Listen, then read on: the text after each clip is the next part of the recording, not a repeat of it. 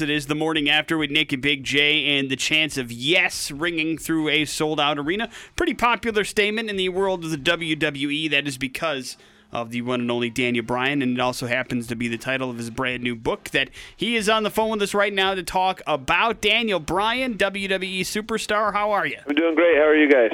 Good. Congratulations on the brand new book, man. Nobody gets into wrestling to become an author, but that certainly is a natural progression these days. How was the experience for you? It was interesting because at first I was going to have it ghostwritten, and we did that, and then I got the first draft, and I read through it, and it just really wasn't me. And so, but then it was very stressful because then I had about 2 months to do the whole thing myself. But it was nice to have kind of a base to go off of, But then to write like 70,000 words in 2 months is very stressful, especially if you haven't written much since you were in high school. So, and it's great too because then we get, fans. We all get to see it kind of a different side of you than maybe we're more accustomed to seeing. It was bizarre, kind of letting some of that stuff out. Not really, but it was actually kind of fun digging into kind of your past, and because you forget a lot of stuff. Like when you're just going through your day-to-day life, you don't realize a lot of things, And it was actually very interesting in that it was very introspective as far as like it made me go like deep as far as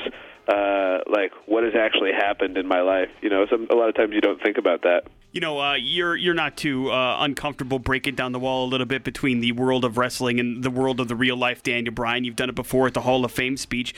You seem pretty comfortable doing that role. Was that cool for you in the book too? Just opening up a little bit about some of the stuff that happened to you in the past. Yeah, and it's just it's hard because I wouldn't know how to tell my story without breaking down that wall, right? Because without breaking down that wall, what is the real struggle? You know what I mean? Right. And so.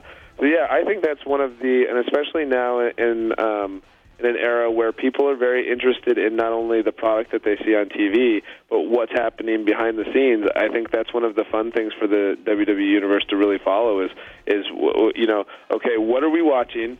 And then what's really happening? There's like almost two separate worlds.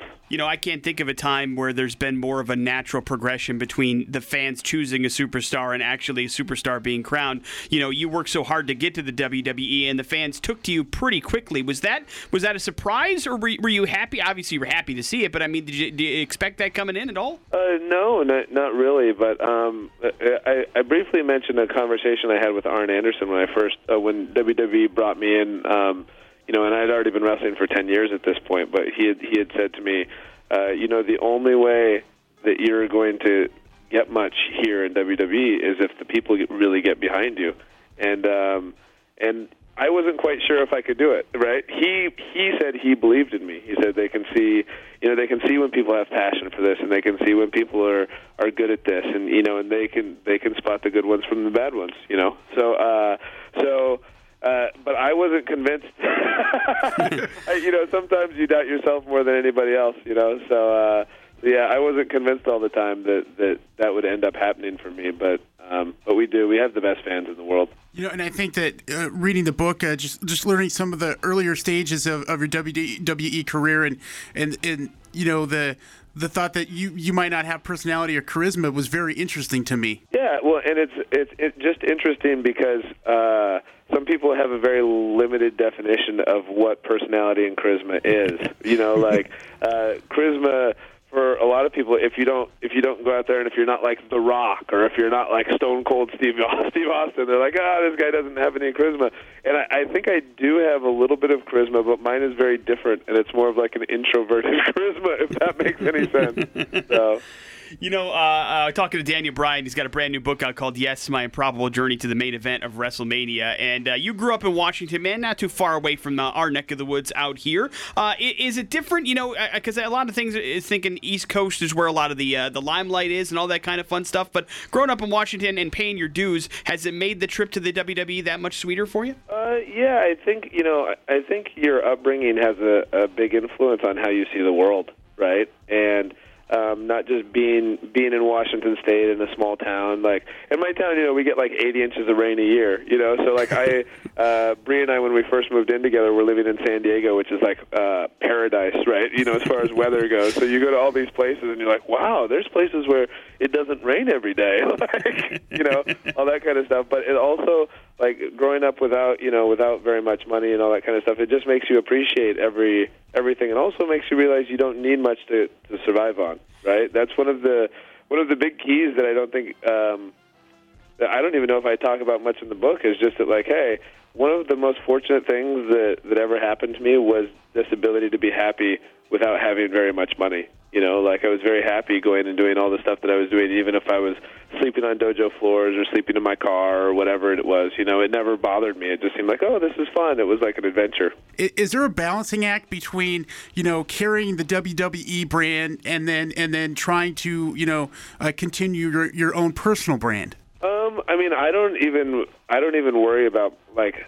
I've never been good with branding. So one thing that I'm not good at is I'm not a good businessman. So I'm not worried about, like, my own personal brand, and I'm not worried. And to an extent, I'm not really worried about the brand of WWE. I really just want to go out there and wrestle and do stuff that's creatively fulfilling to me, and I have a passion for that, and that's one of my favorite things. So when people are talking about, like, this very legitimate, like, superstardom and that sort of thing, and they're talking about branding and they're talking about this and that, like, that's all over my head. I don't necessarily really care about it. Like, it's just like, okay, people can talk about it, but that's not my deal. Daniel, you talk about your humble upbringing in Washington, and you got into doing your own thing, and now you're a WWE superstar. And not only that, but you're also involved in Total Divas as well. Is it a bit surreal sometimes to realize how many damn cameras are following you around every time you do something? Oh, it's crazy. It's crazy. And like, now on Tuesday nights, I'm a part of 2 reality shows every Tuesday night. Like, I do WWE's Tough Enough, and then I do the Total Divas show. The Tough Enough is on from 8 to 9 on USA, and then Total Divas is on from 9 to 10 on the E! Network. And it's like, how did my life end up like this? It's pretty crazy. It is, man, but you are good at it, and congratulations again on the book. It's a fun read. You're a great guy. Yes, My Improbable Journey to the Main Event of WrestleMania, out now. Daniel Bryan, thanks for the time, man. We appreciate it very much. Yep, thank you. Take care, bud.